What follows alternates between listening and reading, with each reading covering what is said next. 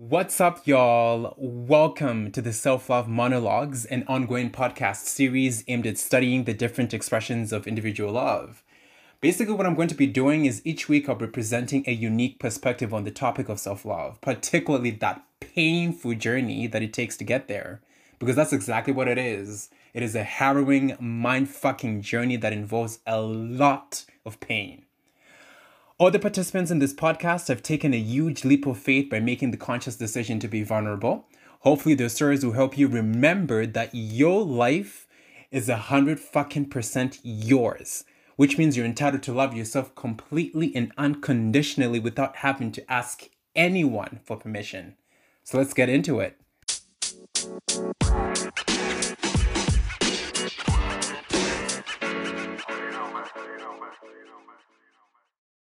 Okay, so today we're joined by one of my favorite kindred spirits, Mary. How you doing, girl? Oh, that is such an amazing introduction. I'm doing great. That's good. Good. Thank you so much for coming to see me and coming to listen to me. Absolutely. And let's have a chat. Absolutely. No, I think it's the gratitude is more directed towards you for opening yourself up. Yeah. Right? Because this is not easy.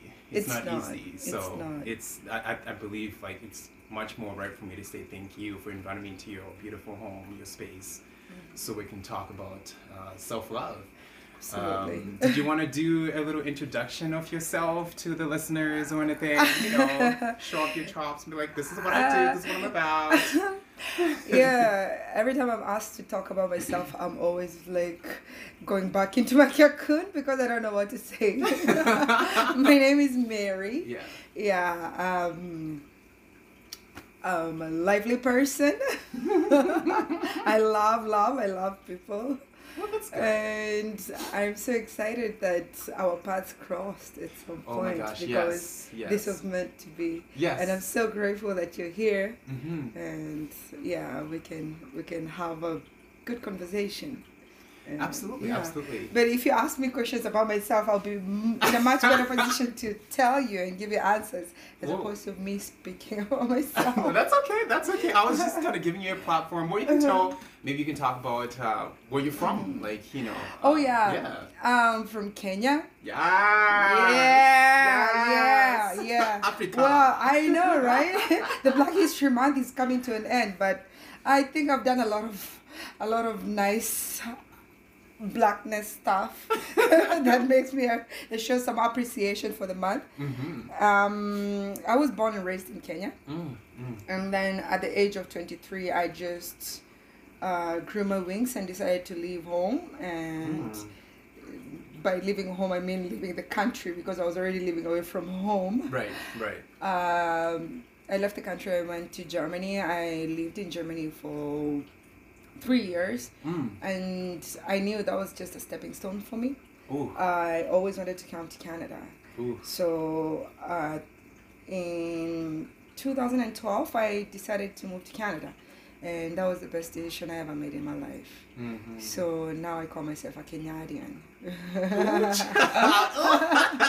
Kenyadian. Yeah, Okay. because I'm a Kenyan and I'm a Canadian. Kenyadian. I like that. Kenyadian. Kenyadian. Yes. I love that. I get a shirt with that. Yeah. Be like, I'm a Kenyadian. Be like, girl, what do you mean? This is what it means. This is what it means. I love that though. You embrace both parts, because that's Exactly. a hard thing to do when you're an immigrant, to come to a new place and then say, I'm both parts. I'm not just this. Yeah, I'm not just one. Yeah. When I'm watching the Olympics, I sometimes have to be very biased, because if it's the Summer Olympics, I know my people will be running and winning those gold medals. And then when it comes to the Winter Olympics, my people will be winning those those gold medals. So I'm like, I'm on the winning team. I love that. No, I like that. Yeah. It's important to do that. I have a hard time with that, but that's really good that you're just like, this is me, these are all my parts. Yeah, all those things come with so many like advantages, at the same time some disadvantages, because I'm a lesbian. I am proud and open and out there. Preach, girl. Yeah. And the thing is, my country, Canada, loves me for who I am, accepts me, takes me, whatever. But when I look at my other country, Kenya, it's a bit of a battle And that's why I prefer to live here as opposed to living back home in Kenya. Which makes a lot of sense. Yeah. So. Yeah, I like how you put that. Like, my Canada loves me for who I really am, but then I know that my heritage is also from Kenya, so it makes sense for me too. You know, I like that. That's beautiful. Yeah. So, girl, this is a big question for everybody, right? What does self-love mean to you, Mary? Is it something that it has been? Yeah. What does it mean to you? Let's start there. What does it mean to you? Self-love is allowing yourself to see yourself in the deepest, in your own truth. Like, you see when you're naked in your own home and you go stand in front of the mirror, not just seeing your physical being, but also seeing and accepting your spiritual part and accepting your full package. Like, you know that, love from within, when you can see yourself from inside and then see yourself again from outside and accept that person and work for that person and work for the needs and wants of that person. Wow. That is self-love. That way you're also able to give to others. Because it's unless you love yourself. Even the word of God says, love your neighbor as you love thyself.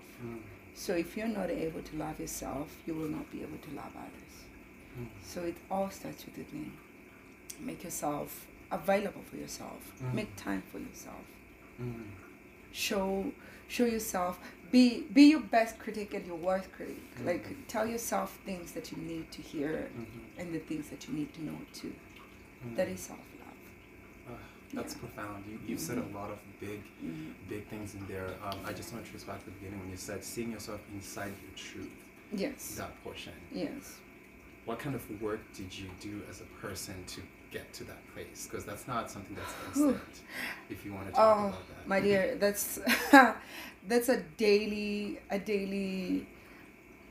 work in progress. I would say that because the things that I do for myself, I meditate, I read, I inspire myself, I put myself in places where I will grow instead of falling.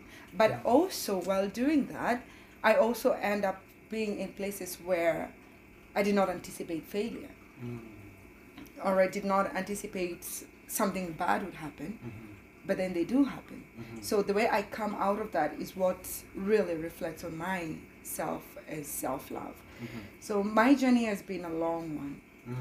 I think for the longest time I lived towards pleasing others and doing for others. And this comes sometimes as a problem because everybody's like, oh, Mary, you're so selfless.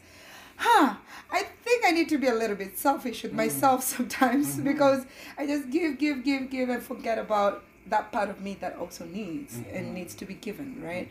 So I started this journey of appreciating myself. I would say this was a little bit towards 2015. That is when I realized that I have to take a step back and see myself for who I am. And not just let others see me and ask from me and take from me, but I have to be selfish. I cut a lot of people out. I made so many enemies out of friends, and I lost some family, I lost some friends, but I gained new ones at the same time. And during that time, I knew that I was growing. And I had to allow myself to grow. And honestly, my friend, when you start becoming selfish, not so many people want to be around you. But the real ones, they're going to hold you down. They'll always be there with you. So I started reading more. I had this girlfriend at the time, and she used to practice a lot of meditation.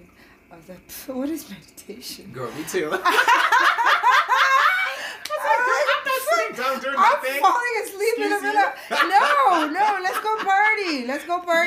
I don't have time for this. I'm just gonna fall asleep. Give me a shot. Yeah, that's meditation. Exactly. Me too, girl. But continue. But I had a very the good thing that the only advantage I had is I was a big reader. I always loved reading, but I used to read a lot of fiction books and not self-motivational books.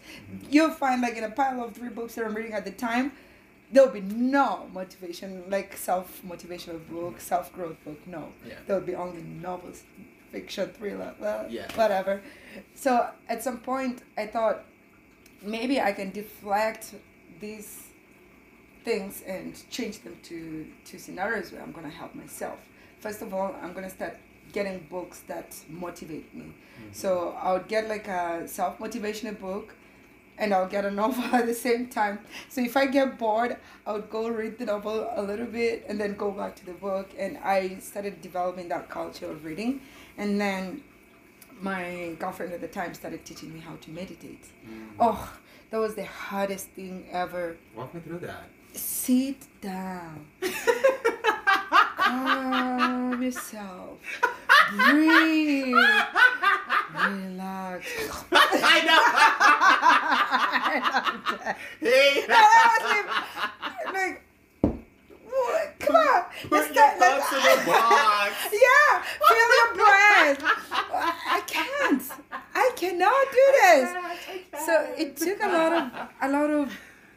I stopped drinking at the time. I stopped bad habits, smoking and all that. So I tried to concentrate with these things that she was trying to teach me, because I knew at the end of the day it was for my own self-gain. It was for the journey that I was going through at that time. And I had been really reckless because I knew what I wanted to do, but I did not know how.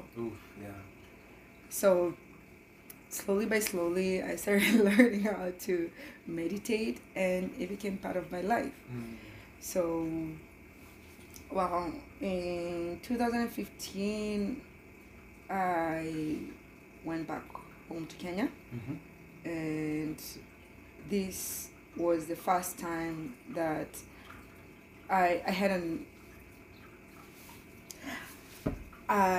had like a real meeting with my parents, and I was like, hey, you know what? Let's talk about the big elephant in the room. Everyone's like, oh, when are you going to bring your husband home? I'm like, nah, there's never going to be one of those. This woman here, she's going to be the person that I'll marry. And all hell broke loose. But that did not break me. It did not put me down. It made me stronger because I had been preparing for that. I had taken the journey, the self-love journey, to tell myself my happiness does not belong to anybody. It belongs wholly to me. Everybody else has lived their happiness. My parents, they've been married for over 30 years. They've found happiness within each other. My brothers, my sisters, everybody is entitled to their own happiness, and I am not in charge of your happiness. I'm in charge of my own happiness, and that's what I'm in search of. And if this is what makes me happy, well, I don't need anybody else to tell me otherwise. So at that point, my statement was very clear, and I think everybody that tried to step in between me and my decision, they got the sword got slashed out. Like no. So yeah, like I knew that it wouldn't be easy and it wouldn't be good to cut off everybody. Sometimes you need these people who are always there because they remind you where you came from and how far you're going. Yeah. That's a good one. Yeah, they remind you why you did not choose the path that they want, why you chose your own path. So I kept some around and moved on. And throughout that time, when I met my fiance at the time, oh my gosh, I don't sound like a whore. I'm not a whore. I just love to love and love to be loved. Yeah, I was like, girl, I've had a couple of relationships. I'm not young. You didn't go like what? Girl, like, I'm not young. You love to love. That's it. Yeah. But continue. Yeah. And when someone says they love to love, you really have to research those people, because sometimes they know how to love, but they don't know how to be loved. Ooh, yeah. It can take a long time, because everybody, they're like, you have your own way that you see love, right? Mm-hmm. And the way you perceive love, yes. the way you want love, the way you give love. Absolutely. And everybody's different. Mm-hmm.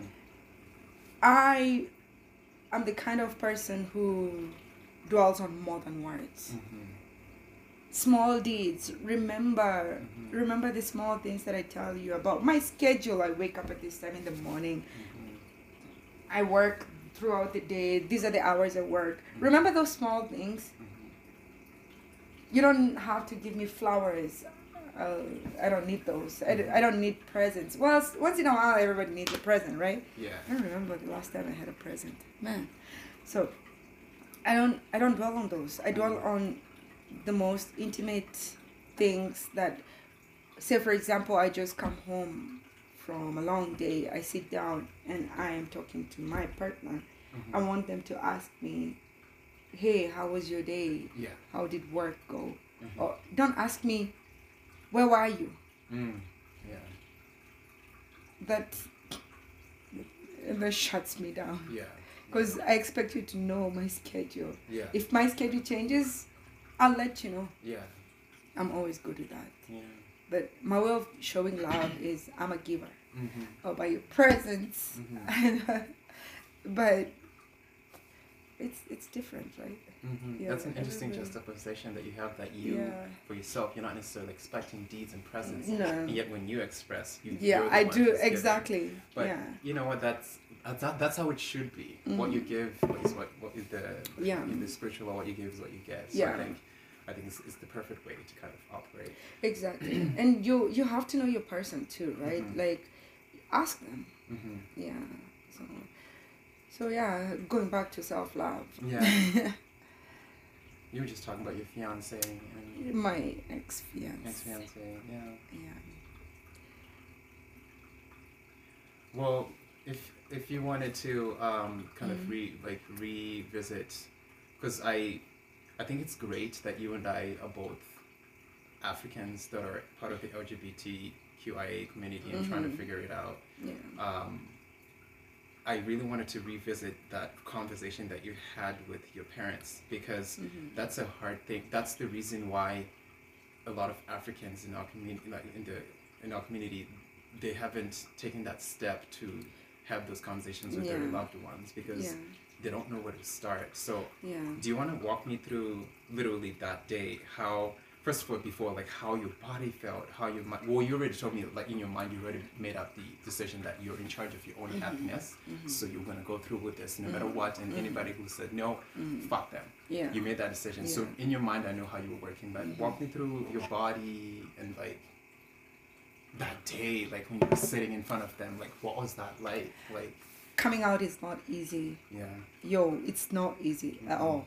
Like, I knew from way in the beginning, I knew that there was no way I was ever gonna come out living anywhere near my parents or anybody, like people that I grew up with, because I grew up in the church, and I went to high school, boarding schools, where the school was a religious school, like a missionary school, and I know going through all those, like, demonic castaways, like, yo, you're gonna burn in hell. So I know. And you know what? At some point, it's not African tradition when I come to think about it. It's about religion and society. Like, because when I read the African history, there's so many things that allowed us to be who we were then. Unfortunately, we never grew in that era. But after the introduction of Christianity and all these other religions, that's when the whole thing started. So when you live in a society where everything is about religion this, religion that, what will others say, blah, blah, blah, blah, it becomes so difficult to even accept yourself. So it took me a very long time to actually accept myself for who I am. It took me a long time.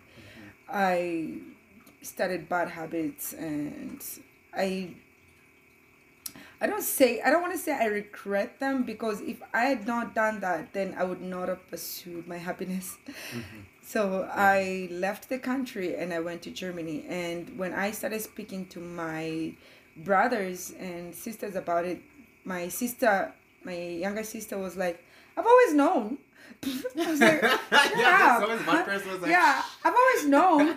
Like, we all say that Mary is the kind of person who's going to live with a woman and live as roommates for the rest of their lives, but we know they're not just roommates. I just can't.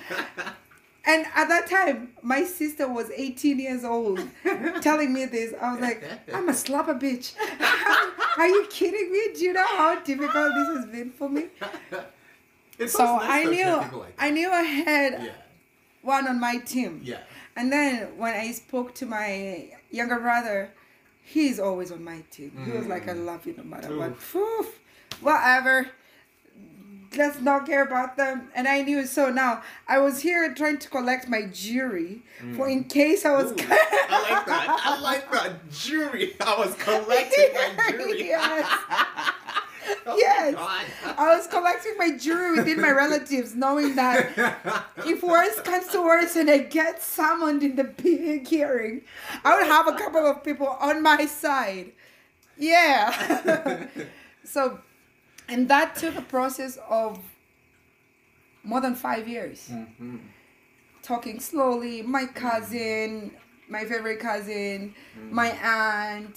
I was telling individuals that I knew would be able to love me for who I am. Yeah. And if worse came to worse, they would come and sit down with me and my parents and be there to support both sides. Yes. Yes. So in 2015, I was ready because I had a girlfriend that I loved and I wanted to spend the rest of my life with her. Yeah. And I had always told my parents, I will never bring anybody home unless I plan to marry them. So it was always known that, oh, my sisters will bring their boyfriend, my brothers will bring their girlfriends home, but me, nobody ever knew about me. I was like that. Do you play chess? No, I wish I did, girl. I wish I did. Checkers. Yeah. You play checkers. I play both. So in the game of chess, the rook is always sitting right there in the corner. But here's the best moves. Like, you can go all the way diagonal and horizontal. Yeah. And I was like that piece because I knew I could run away on this direction or the other direction. Yeah. So I was just waiting for things to happen. And another thing I knew, I was never going to come out unless I was fully independent. And I was capable of supporting my life and supporting the lives of those that I love. That's my family, I mean. And I knew to win, sometimes you have to give something. You have to buy the love of people. It's unfortunate, but sometimes it's like that. Yeah. So the small things that you do, they accumulate. I normally say, I'm doing this, I'm investing in my blessings for the future. So yeah, whose school fees? Okay, I'll get that done. Let's pay that. That's investing. So that when they come to attack me, I'm like, I'm the same person, you know? Yeah. So you don't need my game money, but you need that money, right? Yeah. Let's forget about that. Ooh, yeah. Let's dwell with the things, the matters at hand. And I'm not gonna come out and display things that you don't want to see in front of you. That's why I had to be independent. So at that point, I was independent, and I had a woman that I loved, and I was ready to bring her home. So we went home. At first, everybody was like, oh, this is Mary's friend. But my brother knew, my sister knew, my two brothers knew, my two sisters knew, my aunt knew, my cousin knew. They all knew who she was. And my parents were like, hey, they loved her immediately. Like, she just was part of the family immediately. Even now, like, even if we're separated, she's still part of my family. Right. Like, she's loved, and and I'm loved by her family too. I want to assume. Mm-hmm. So we stayed home for a couple of days. Then we went to her home and stayed with her parents for a couple of days. Mm-hmm. This was just indirect introduction. Right. And we knew the big day was coming soon when we will do the official introduction. Right. So this one time, I'm sitting with my mom at home, and my girlfriend was gone. She had gone back to work. Mm-hmm. And I had this very weird conversation. She was like, so, you're not getting any younger. Do you plan on having kids? My parents never asked me if I was planning on getting married ever. Mm-hmm. Before I left Kenya for Germany, I remember my dad telling me, I was sitting right on a place like this on the couch, and my dad was sitting there, my mom was sitting there, and my dad said to me, he calls me mom because I'm named after his mom. Mm-hmm. He's like, Mom, you never have to get married. Mm-hmm. There's so many divorces in this life anyway. Mm-hmm. If you want, you can become independent, have your kid, and live happy. Mm-hmm. I was like, is he seeing through me? Yeah. What? Yeah. What is this supposed to mean? Yeah. So I think at some point they knew, Mm-hmm. but they did not want to accept me.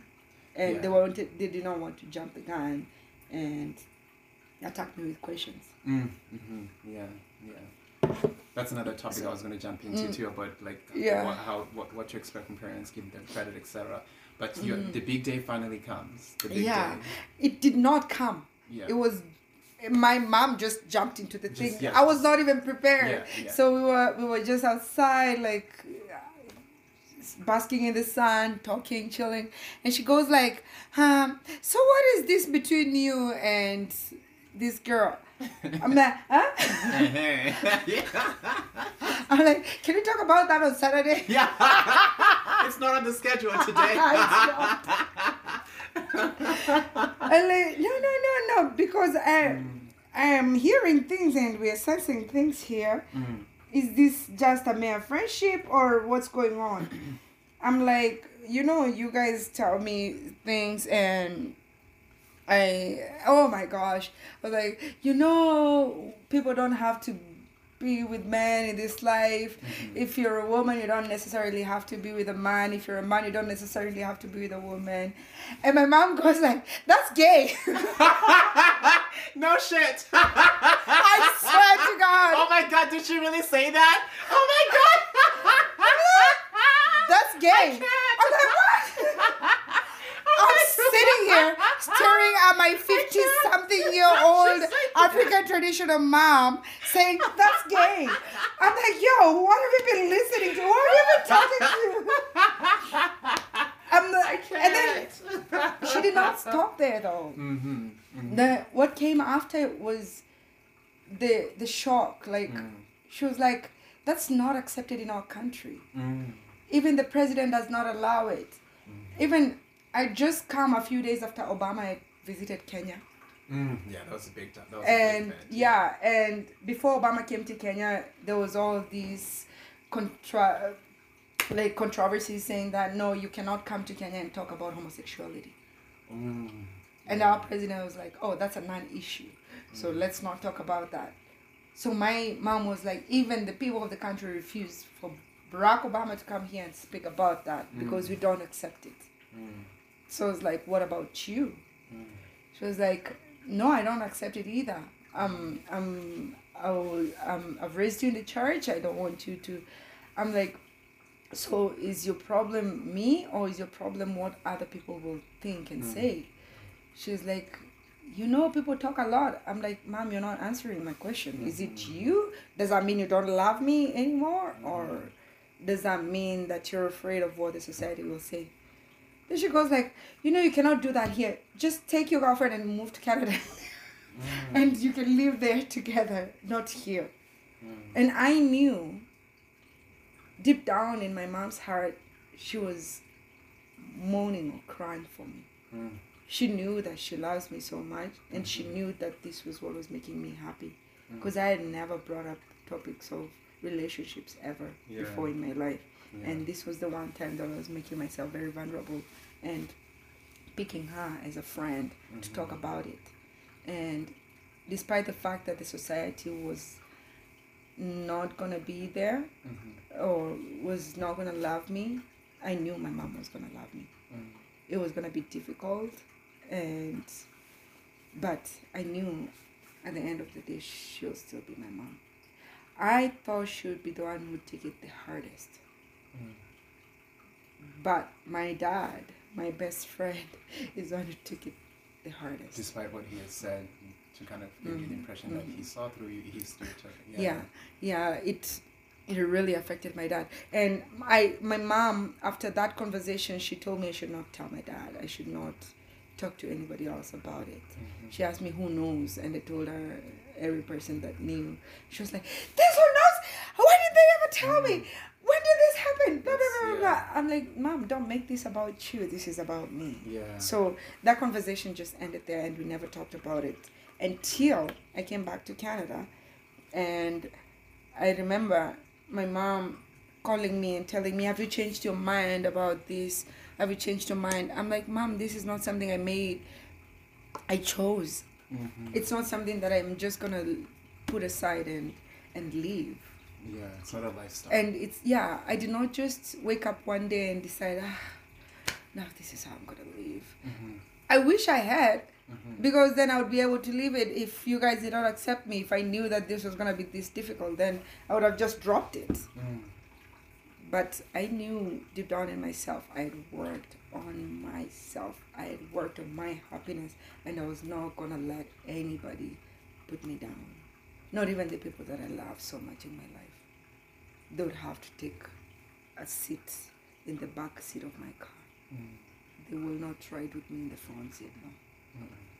I'll still love them. We'll be in the same vehicle, but they don't have to necessarily sit with me. Because you're in charge of your Because I'm in charge of my own happiness. Yeah, so the years that followed were very, very weird. Because my mom and my fiance's mom started cahooting together, trying to get us to separate. And it was such trying times in our relationship. It was such trying times. So much later on, like, I remember when my mom was not able to handle that information, and she knew that she was never going to make me change. And now the rumors were circulating amongst my family members. My grandmother found out about it, and now my dad came to find out about it, and it really broke his heart. And he did not speak to me for 3 months. My dad, I used to speak to him every Sunday. He did not speak to me for 3 months, and I was heartbroken. But at the same time, I had a person that I loved with me, and I always kept reminding myself, these people have already lived their happiness. They're living in their happiness. My happiness does not belong to them. I am not going to be their source of happiness. Me being the source of happiness was from the age of 0 to 18, where I would go to school, give them what they want, be a good girl. I'm not a bad girl anyways. It's just that my decisions in life are now mine. I love that. And it's either they come on board and love me and support me. I don't need approval. I just need support and love. That's all. Yeah, so last year we went back home again with my fiance, and at this point, because it had been a topic now, everybody knew, and we were not talking about it, but it was there. So last year we had like an official conversation with the parents, where they were like, so tell us about what's all this. And I knew at that point I had warned them. They were curious. They're trying to learn. They're learning. They're open to figure it out, to know what and why and when. And so we had a good conversation, and So it sounds like, because I love how you really just kind of broke everything down for especially those African listeners that are trying to come out. And from what I hear, you first built your confidence by using your emotional intuition to talk to the little people around you. As you said, collective journey. Yes. Right. So you took about 5 years you were doing that to build up the confidence to come to that day. Yeah. So I think it's really, I wanted to highlight that for anybody listening, so that you don't have to throw everything out at once. No. That's not good for your mental health. No, anyway. It's not. Yeah. It's not. Because the backlash and the outcome of it, like, you just bring out something to people without, people will take it as a shock. Yeah. Some of them will react. Yeah. Others will act. Others will just disintegrate. They'll just keep quiet. Yeah. But the people who react, you don't know how they're gonna react. Yeah. So it's just prudent to be careful about it. Yeah. And also when you're doing it, make sure you're independent. And this is I speak in the notion of African perspective. Yes. Because until you're 18, you belong to your parents. And in the African traditions, they own you. And that's the difference between the African tradition and the Western tradition. Here, the child belongs to the society and the government. Yes. So if your parents were to do anything, you have the government on your back. They'll give you a housing, blah, blah, blah. In Africa, you're totally dependent on your parents. So if you were to do something stupid, they'll kick you out. Or they'll send you to far away land of grandma.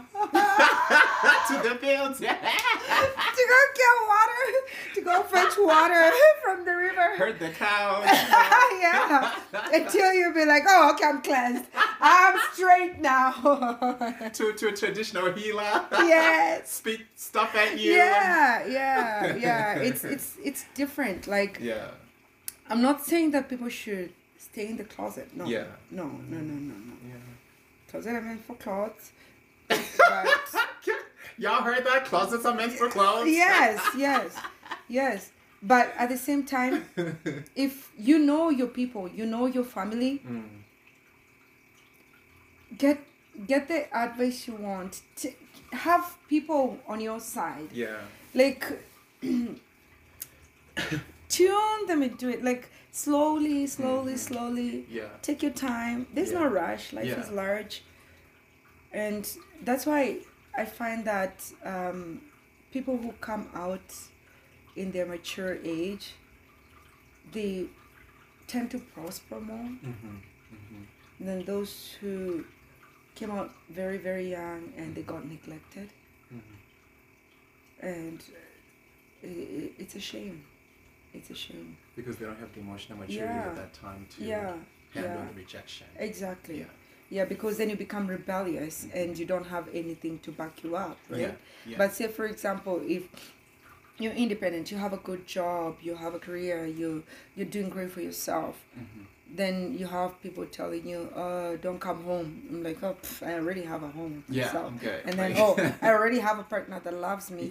Then you can start easing them into it slowly by slowly. And they'll get to appreciate the small things about you that they overlook when you tell them about your situation. So what about because I know that you said you were kind of wooing them in slowly but slowly. Did you tell yourself as well that, okay, I'm not putting too many expectations out there and I'm going to give them time to get to a place? Did you, how did that, because when I personally came out, I did the way that you were just talking about. I was doing way too young. I had no idea what I was doing. And I expected immediate positive reaction. I never got it. So did you find in your journey that sometimes you have to give other people time to understand? That is a very, very important step. And that's why when I say you have to be mature, does not necessarily mean that you have to be of age, you have to be above 20. No. You have to have a good, stable mentality. Like, you know that when you go, even when we go to God in prayer, sometimes he says yes, sometimes he says no, sometimes he says wait. So you have to learn how to relate with people. When you go to your dad and, hey, Dad, I need a new phone. Mm-hmm. He'll be like, no, I just got you a new one. Mm-hmm. Or, oh, yeah, I think you do need a new phone. I'll get you one. Or, oh, honey, I don't have money right now. Can you just wait? Right? Be sure that those things are going to happen. I knew for sure it was going to be very hard on my parents. I thought it was going to be harder on my mom than my dad. But it was the opposite. Yeah. And if I had not prepared myself mentally that I could have been rejected, at some point my dad asked me, do you want me to disown you? And that was back in 2015. And we had that conversation again in 2019. 4 years apart. So I was letting my parents grow and learn. I sent them material. I know they did their own research and they tried to understand what was going on. And at that time, I never shocked them. I never brought them any surprises after that. And the same person I was with remained consistent. She continued being part of the family. I kept on like, hey, she's gonna come and see you guys and bring stuff, blah blah blah. We go on a trip, we meet, and I'm not able to go back home, and because she lives back home, I send her with stuff. She goes to see my parents. So they knew this person is here and she's here to stay. So there was also that part where you're creating a familiar plot for them, and they know that this person will always be here. You know, so it was part of a transition for them to come and learn that I have not changed. I am not evil. I'm not stealing. I'm not killing. I'm still the same person. If they need help, they still come to me. I still give the help. And I don't ask anything in return. Conversations about me and my sexual orientation only popped up once in a while. Only once in a while. Where they'll be like, oh, okay, so are you ever planning to have kids? How will you have kids? I'm like, let's talk about something else. You know? Yeah, but it took that was 2015, 2019, 4 years. And it's still in progress. It's still a process because I've still not gone back and said, hey, can you come to my wedding? Yeah. You see? Yeah. I don't want to do that because I know they're still processing. Yeah. So, but also, you have to don't give strict boundaries. Like, it's either you love me or you're out. Yeah. Those that don't matter, it's okay. Yeah. But those that matter, give them time.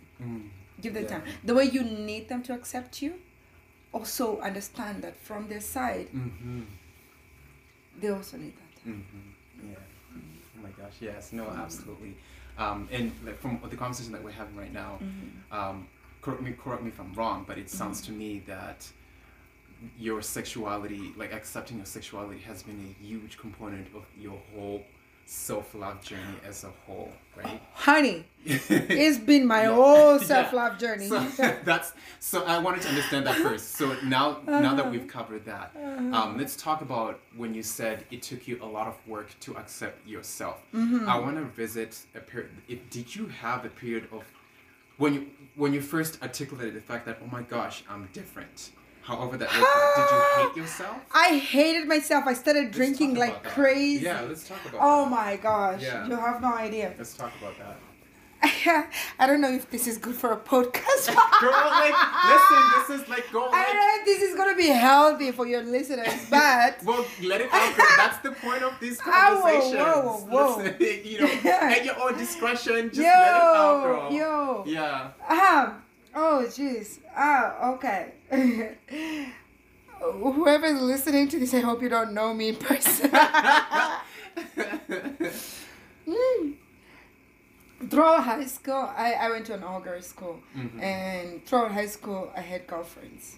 And it was just like, writing small letters, singing letters, love letters. And there was nothing serious, right? Yeah. There'll be kissing episodes, and we're teaching ourselves how to kiss when you go out there, right? So there was nothing big. And every time they'll be doing like what are this called? They'll do like exposure of lesbians in school. I never got called. My name was never put on it because they never suspected. What is that? Exposure? What is it? Yeah, like, I went to a missionary school. Oh my gosh. So at some point, like, say, for example, criminals. Being a lesbian was criminal. Well, yeah. So that's how it was. Right? It's like a witch hunt. So that would be, a witch hunt. They'll be having a witch hunt for lesbians in school. And they'll be parading all the lesbians in front of the parade. And we'll be shaming them. And they'll get suspended. Others got expelled. But I once saw my girlfriend put out there, and she was being forced to write the name of her partner. And she said she is not a lesbian, so she wouldn't name anyone. She saved my life. Wow. From being exposed. Because I was the kind of person, I was in drama club, and I used to do a lot of acting. Yeah. So I always kept myself busy, and I loved people. I had so many friends. Yeah. But never was I ever suspected. So my girlfriend, when I was in high school, when I was in, I don't know how they call them here, Form 2, that's like grade 10. Yeah. Grade 10? I think so. My girlfriend was in grade 12. So when she left, I went to grade 11, and I had a girlfriend in grade 9. Oh, okay. So you leave, you're out. Yes! So at that time, I remember when I was in grade 12, they did the Wasp Witch Hunt. And my friend, who I knew at that time, she was a lesbian, and we knew about each other. I took part in exposing her. And I regret that so bad, but it was to cover my ass. Wow. So I did that, and I remember writing an apology letter to her and telling her, I'm so sorry I was forced to do this. And she was like, I will never forgive you, I hate you, blah, blah, blah, blah. And we used to have those small books that are autographs, and someone would sign it for you. And then when you leave, you read. So she wrote on my autograph, I think she wrote like 5 pages and stapled them together and wrote, open when you get home. We're last year of school, so we're graduating.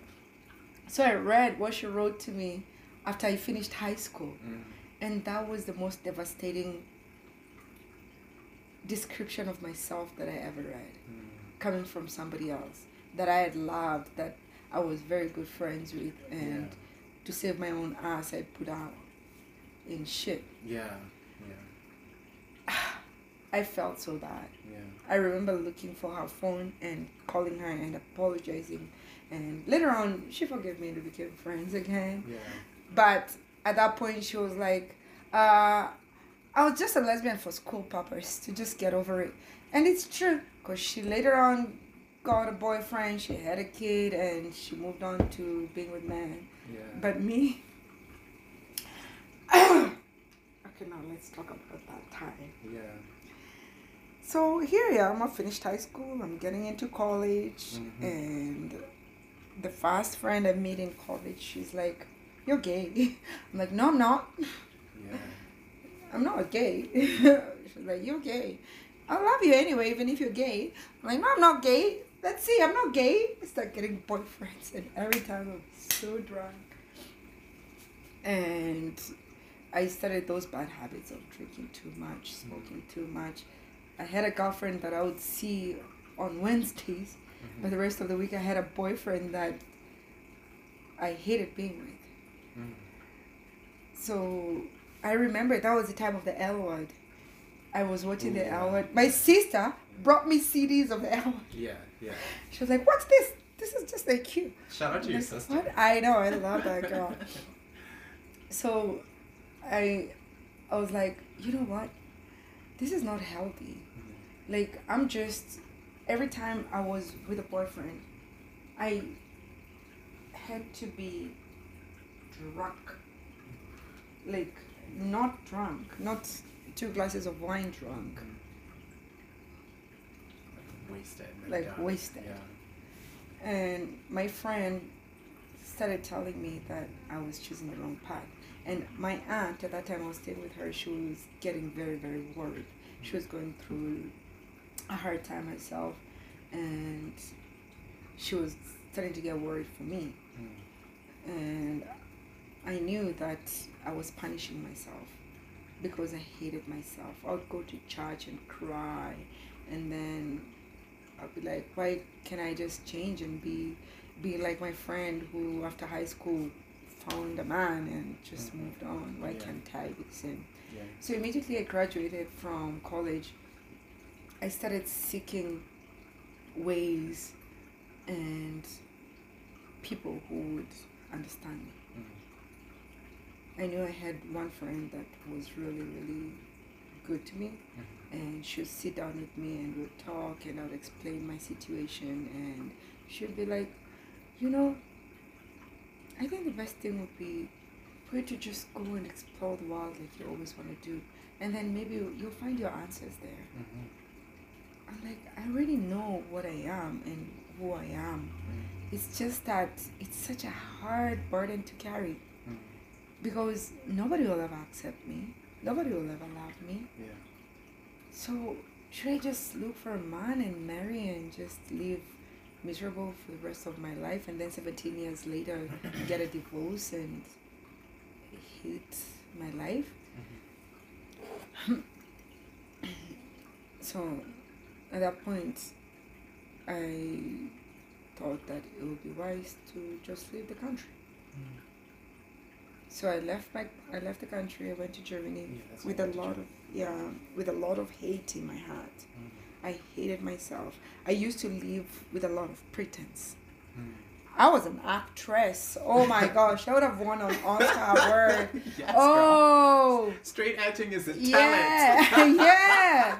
I agree. Oh my gosh, I would have won an Oscar in life. It's a talent. Yeah. So I moved, and I became openly, like, I was an open lesbian, and I started meeting women like me, and it started becoming easier. So here I am living my life, but back home they know they know all different story. And that's when you kind of develop that like the spiritual conscience that this is your life, this is my life, this is your happiness, you're in charge of it, and that's what kind of helped you come to terms exactly with who you are. Exactly. Okay. So I started taking a look and seeing their lives is going on. My life is going on as well. There's only a very thin line between what they know about me and what they don't. But if I keep these things to myself, I will be happy, and they will be happy too. So they never have to ever know. I just have to keep on living my life.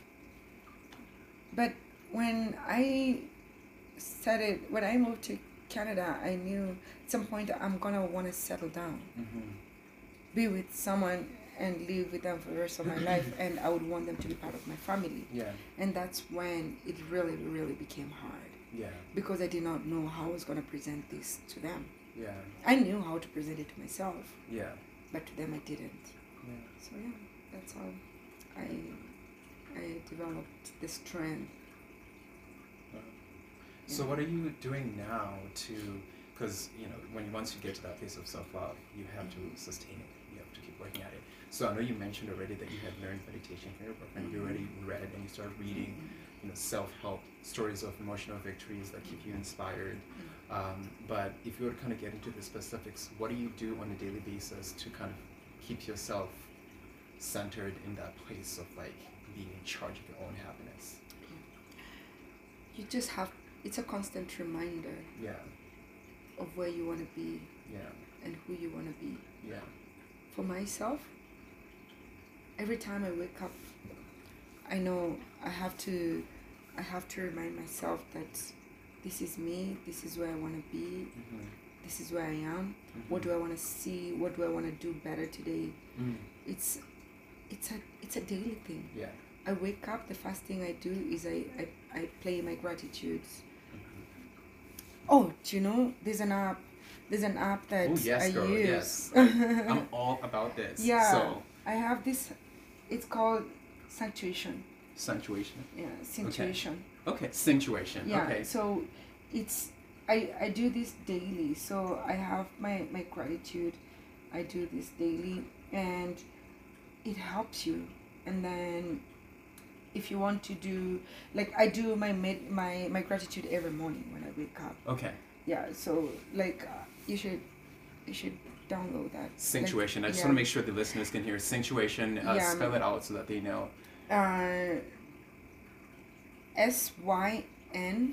SYNCTUITION. Perfect. Sanctuation. Yeah. Okay. So it's really good. Like, you have to wear your earphones to be able to. It just puts you in the zone. That's the first thing I do every morning when I wake up. Okay. And sometimes I have such bad nights when I'm going to bed. Yeah. But I listen to some meditation before I go to bed. Yeah. And I can't. Welcome to Sanctuation. See, now it gets you. See, remember you were like, when you started meditation, like, what is this? Yeah. Now you're like, yes, fam. Get me in the zone. Oh yeah. The difference. Like, that's my daily dose. If I don't have a dose of that, my day is gonna be so down. Yeah, but okay. I do this daily. But sometimes I forget. Like, say for example, if I had like a rough day. Yeah. You know, we in a day we hear so many things. We carry so many things. Yeah. And then before we go to bed, we're still thinking about those things. Sometimes they follow us in our sleep, in our dreams, and blah blah blah. Yeah. And when you wake up in the morning, you wake up feeling so tired. Yeah. You're still living yesterday. Yeah. So, I recently went through a very, very, very bad breakup. Yeah. So this has kind of, like staying in the meditative phase has kind of helped you. It's been really, really, really helpful. And I can say that I have seen myself come from here to here. Like, I can say my growth spiritually is amazing. It's in a good place. Yeah. Yeah. Yeah. But that's needless to say, sometimes I do fall back. I do go through episodes where I'm feeling sad and lonely. Look at me. I live in this apartment by myself.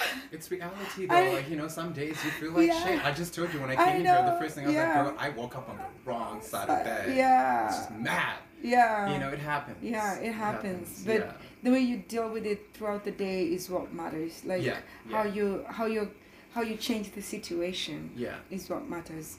And I believe in that. Like, it's a daily process. You have to constantly remind yourself, you are it, you're here, you need it, you need your love, you need to love yourself. Yeah. Keep going. Say the words actually in your head. Say them. I love myself. I love myself. Look in the mirror. I'm beautiful. Like, I'm gorgeous. I'm gonna rule Sometimes this I day. go far saying I'm Beyonce. Okay. Yeah, there you go. That's what's up. That's who I am right now. Yeah, it really helps. That's like, good. Yeah. That's good.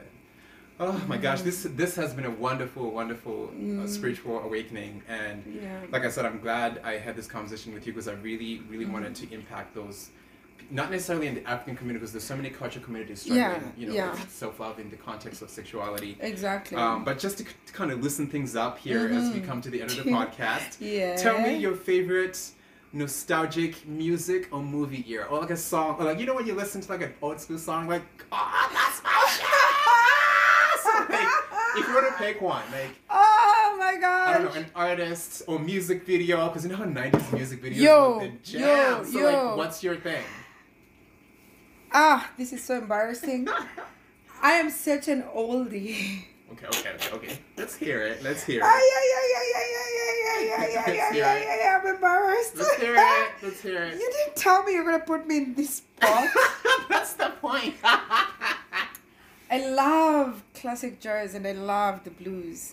So if you ask me about music videos from the 90s, I will tell you, maybe, say for example, I think Alicia Keys. I jam to Alicia Keys like any original, day. like dreadlocks. Yeah, you know, with the long braids, Alicia looking like Keys. such a lesbian. Alicia Keys, I know you're a lesbian. Girl, you better come out and just join us. She gonna come for me at this podcast, be like, bitch, You know what though? I feel like she's cool. She's good. She's good. I think she'd be whatever. I think she's everything. I think she's a goddess. That was a good era. That was a good. But now, when it comes to music that I listen to every day, music that I go to sleep to or wake up to, that would be Otis Redding. Ooh, see, you took it back.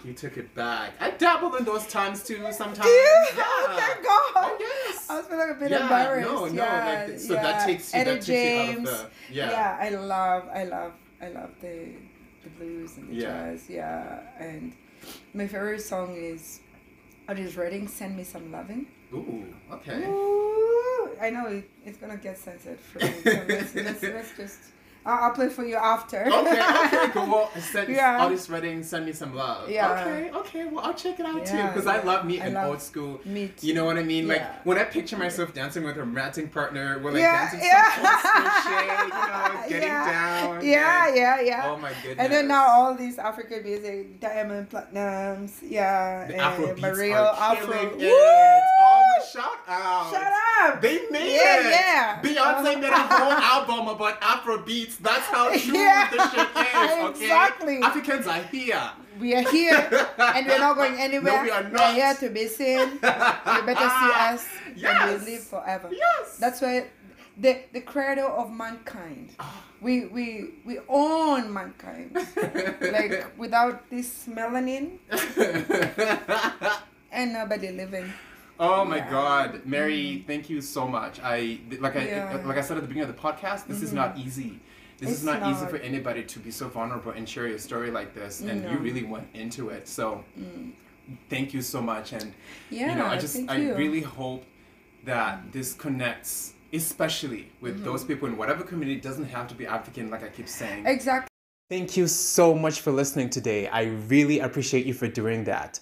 This entire project took 17 years to manifest, and I say 17 years because that was the length of the journey that I had to take to get to a place of self-love. So I'm super grateful that you chose to tune in, and I hope that this actually makes a difference in your life as well as the people that you share this with. If you want to get me on Instagram, my Instagram is Mandela's Disciple. Once again, that's at Mandela's Disciple. Facebook and Twitter is at Self-Love Hive. Once again, for Facebook and Twitter, it's at Self-Love Hive. Remember that your life is 100% yours. Own it.